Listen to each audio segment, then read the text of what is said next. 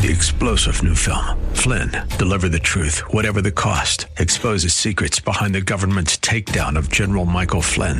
Flynn knew what the intel world had been up to. He ordered the first audit of the use of contractors. This set off alarm bells. He told the truth. He was the most dangerous person for Donald Trump to hire. They had to get rid of Flynn.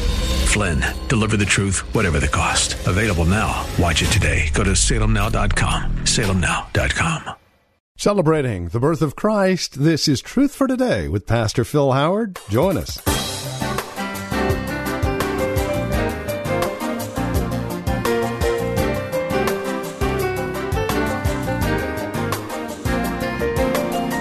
From Pastor Phil Howard and the family and all of us here at Valley Bible Church at Hercules and Truth for Today Radio Ministries, greetings and a very blessed Christmas. We're in Colossians chapter 1 today, verses 15 through 20, looking once again at a message that Pastor Phil Howard has entitled, Who Came to Bethlehem? Paul has the answer for us here in Colossians 1, and we're examining that answer together that we might be encouraged in Christ. With today's broadcast of Truth for Today now, our teacher and pastor. Once again, here's Pastor Phil Howard. All you ever see are waves. You never see the master. You always see problems. You never see solutions. You always see the obstacle. You never see the opportunity. See, your outlook determines your outcome. What's your outlook? If you can't see God, you're not walking by faith. Anybody can see the waves. Just a natural man. He prays for that man. Whew! And do you know what? Like in this room, I wonder how many thousands of spirit beings could be in this room. What's scary, there's a man in the Bible, they called him Legion. I believe a legion is 6,000 Roman soldiers. He had 6,000 demonic beings, and every demon is a personality. Every demon is a fallen angel, intellect, will, emotion. You talk about a split personality, he had 6,000 splits in one body. Spatially, 6,000 individual beings were able to occupy the same space as one body. Imagine. No wonder they had him chained, dwelling among the caves. And he was naked, and he cut himself constantly because when these demons got in a fight with one another for prominence, his body paid the price. They racked him, tore him. It's a wonder he was alive. So he's saying, you Colossians, you've got all these angels ranked by thrones, dominions, and you get to Ephesians, principalities, powers, this. You got all this invisible world. You got it ranked. And he said, let me tell you about this firstborn creator son. He created everything, thrones, dominions, rulers, authorities, everything ever been created was created through him and for him. And he is... Anybody got your Bible? I can't hear you. He is what? Before. Colossians said that can't be. He lives down here in Nazareth. We know his mama. He's physical. He can. He says he's before all things. You mean he's eternal? Yeah. And in him, all things hold together. Let me tell you about this word, hold together. It's literally a Greek word that means to cohere. You can translate it cohesion. Everything has cohesion in Christ. Everything. To place together. Lightfoot says, hold together, cohere. Years ago, I was working on a master's program that took me to Denver, Colorado, and I wrapped up a degree there. And one of my profs, his name was Stan, he had worked in the space program and loved science and was a delightful brother and was also a pilot. one day he said, would you like to go up and let me show you some things about the Rocky Mountains? And, okay, we went up. And, Rocky Mountains, I forget what the altitude, but has anyone ever gone over that Continental Divide out of Estes Park? It's majestic. Is it 10,000 feet? I don't know. I believe it's higher than the Tahoe range, the Sierra. It's way up there. And while we're flying up there, he's taking it along. All of a sudden he said, you see that line right there? And I said, yeah. And I said, what's that? He said, it's a water line. I said, it's a water line. Must have been a local flood around here. 10,000 feet, we have these local floods all the time. And he said, we go up there, and he said, guess what we find? I said, what? He said, seashells, fish. I said, you mean that fish crawled all the way 10,000 feet? No, dummy.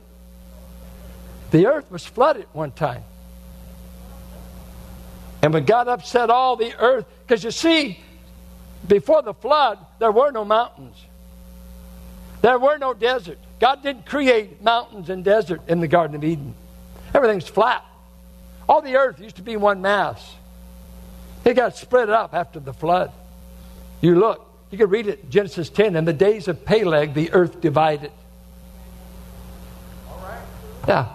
You won't get this in Science 101. You get this in Bible 101. The Word of God's above science. We don't disagree with science if it agrees with God. Okay? You're getting all this free, by the way, because I want to say it about this Creator. And he's up there, and while he's flying, he's showing me all this stuff. He's fascinating. And then he said, he got to talking about the space program and whatever part he had in it. And then he got to telling me, he said, when we talk about the splitting of the atom and everything, he said, this is no small thing. And he starts talking. He said, you see, there's something we call the binding force of atoms. That there's something that binds them together so you can't split them easily. And we got to get all these machines, electrons. I mean, it took us a few centuries to learn how to split an atom. Because he said, we found out in creation what we can't understand. There is a cohesive force in all of creation that we call a binding force. And he said, I never knew what it was until I read Colossians. And Jesus said, I make it all hold together.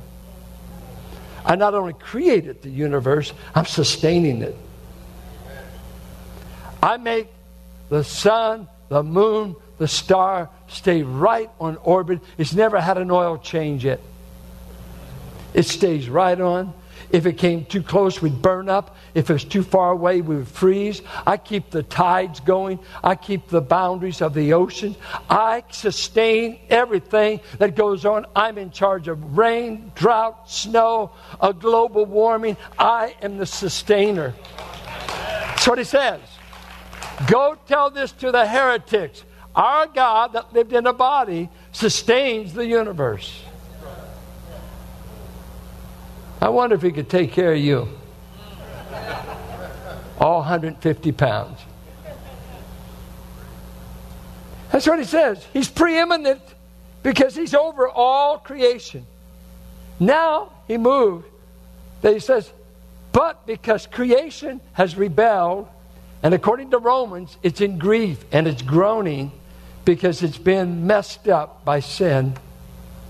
Christ has begun a new creation, and he calls it the church.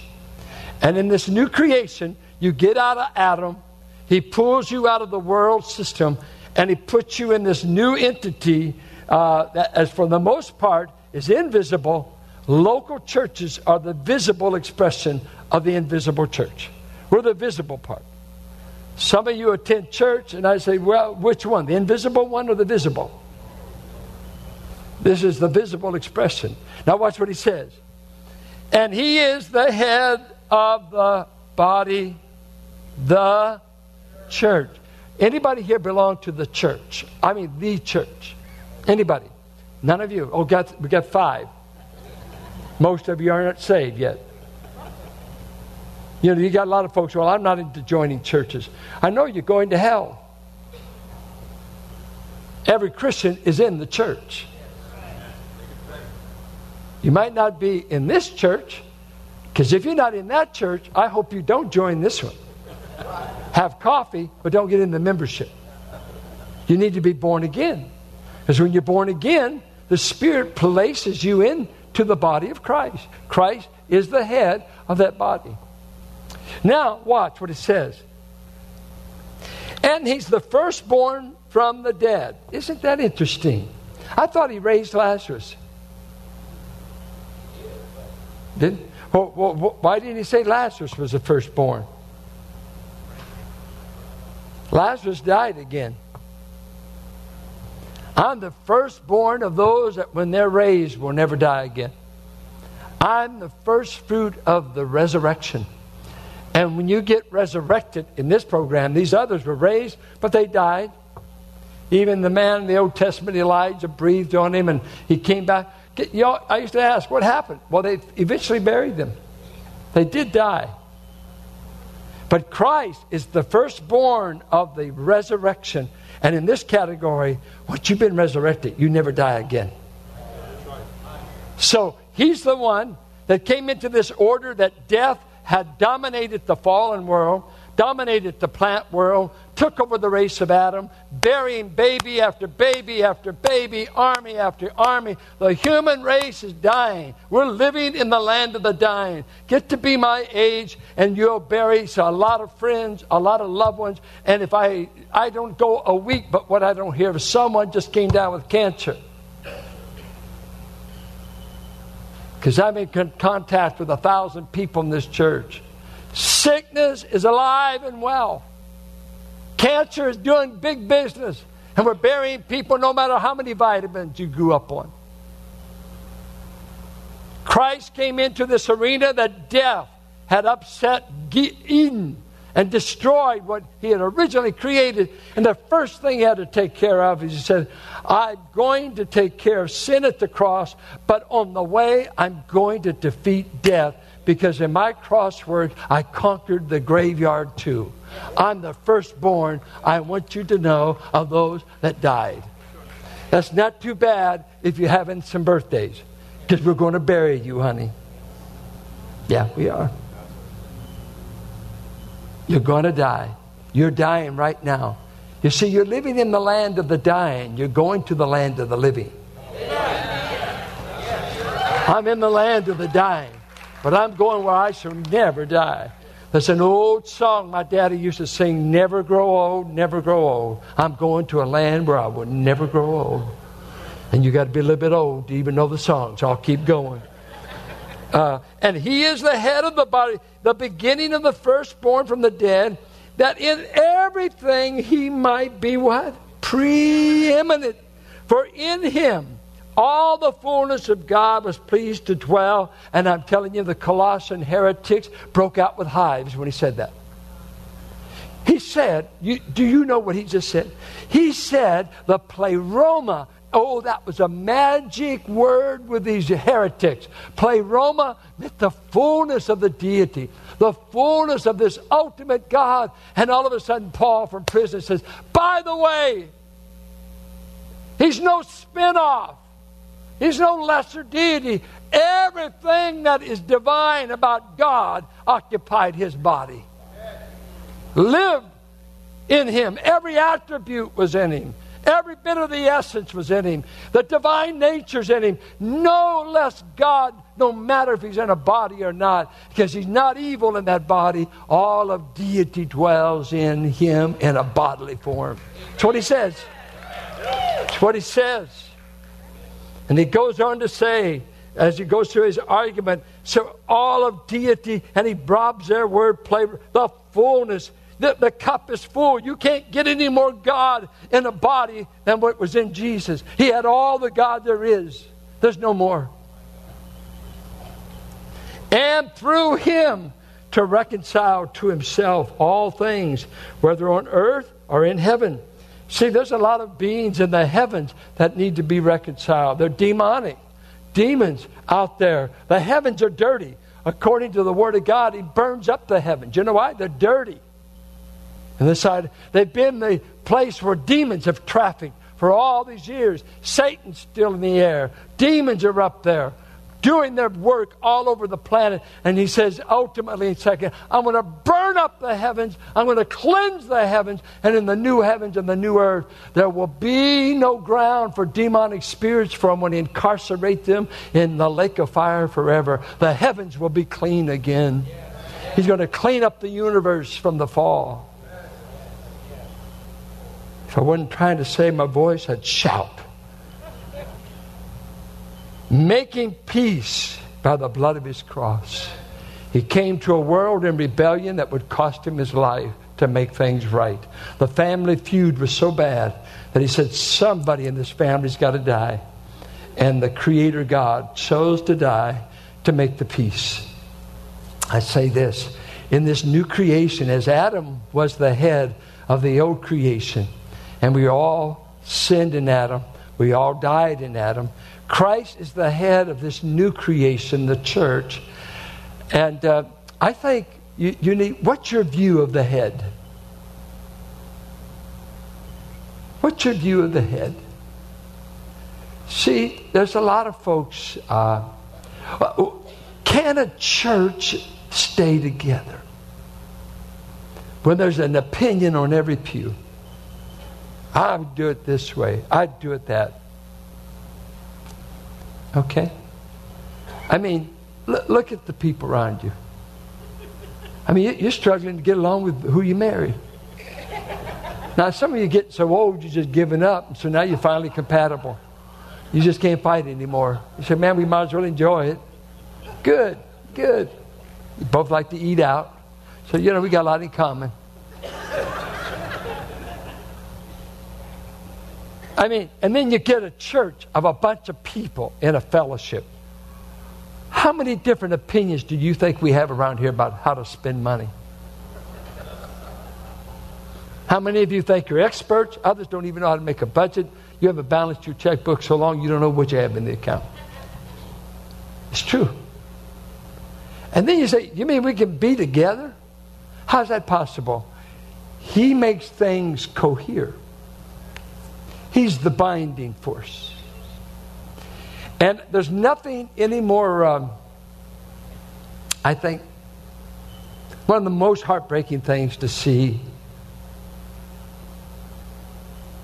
I used to visit a woman in this church, Frances.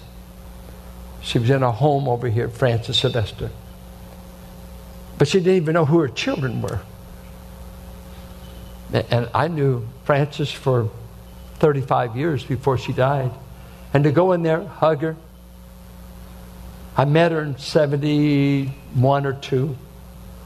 Wonderful. I loved her. Spunky. Just a dynamic little gal to me. Precious. But she didn't know who I was. She didn't know who I was. Or to get someone in their early 50s with Alzheimer's. Or get your mom and dad suffering from dementia. And you say, hi, Mom. And they call you some name that's not even yours. See, the head's going apart. Neurotic problems. Aging. A brain disorder. Well, let me tell you, Colossians, our head is never going to have Alzheimer's. Our head is never going to have dementia. Our head isn't going to fall apart. There's only one head of the church I belong to, and it's not you and it's not me. It's Him. It's Jesus. He is the head. He is preeminent. He is preeminent. And I don't know how to say this and sound nice, because it doesn't sound nice. I'm not serving you, I'm serving Him. I believe in the church because I believe in Him. He's building the church. He's not building your company. You may include Him until there's profit. You may not. That's all right. Have all the company you want. We all got to make a living doing something. He claims the church, the most hated entity on the face of the earth. Everybody knows how to fix the church. I have to say this to you. There's only one brain that runs the church, the true church. He's seated in the heavens. And he went by way of the cross and an empty tomb. Are we holding him as preeminent? I ask you, is Christ preeminent in your life? Or is he second place? Your hobbies, your this, your that, what's all this stuff? He's head of the church, and he didn't get to be head by being a Twinkie. He became head by conquering death. He became head by going to the cross. He became head by conquering the grave. He didn't get it just free. He's preeminent by the right of acquisition. And we are the members of his body. I tell you, it's a terrible thing to tell my finger what to do and it doesn't listen to the head. That finger can be burnt. You know what happens to lepers? This is what happens to people in the body of Christ. Hansen's disease starts at extremities. And we think that it makes you do all that. You know, you're looking for the white and pus and bone. What happens? I read Dr. Paul Brand. I read an article, and he spent his life working with lepers. He said what happens in Hansen's disease is sensitivity on the extremes of the body. Toes, fingers, maybe even ears.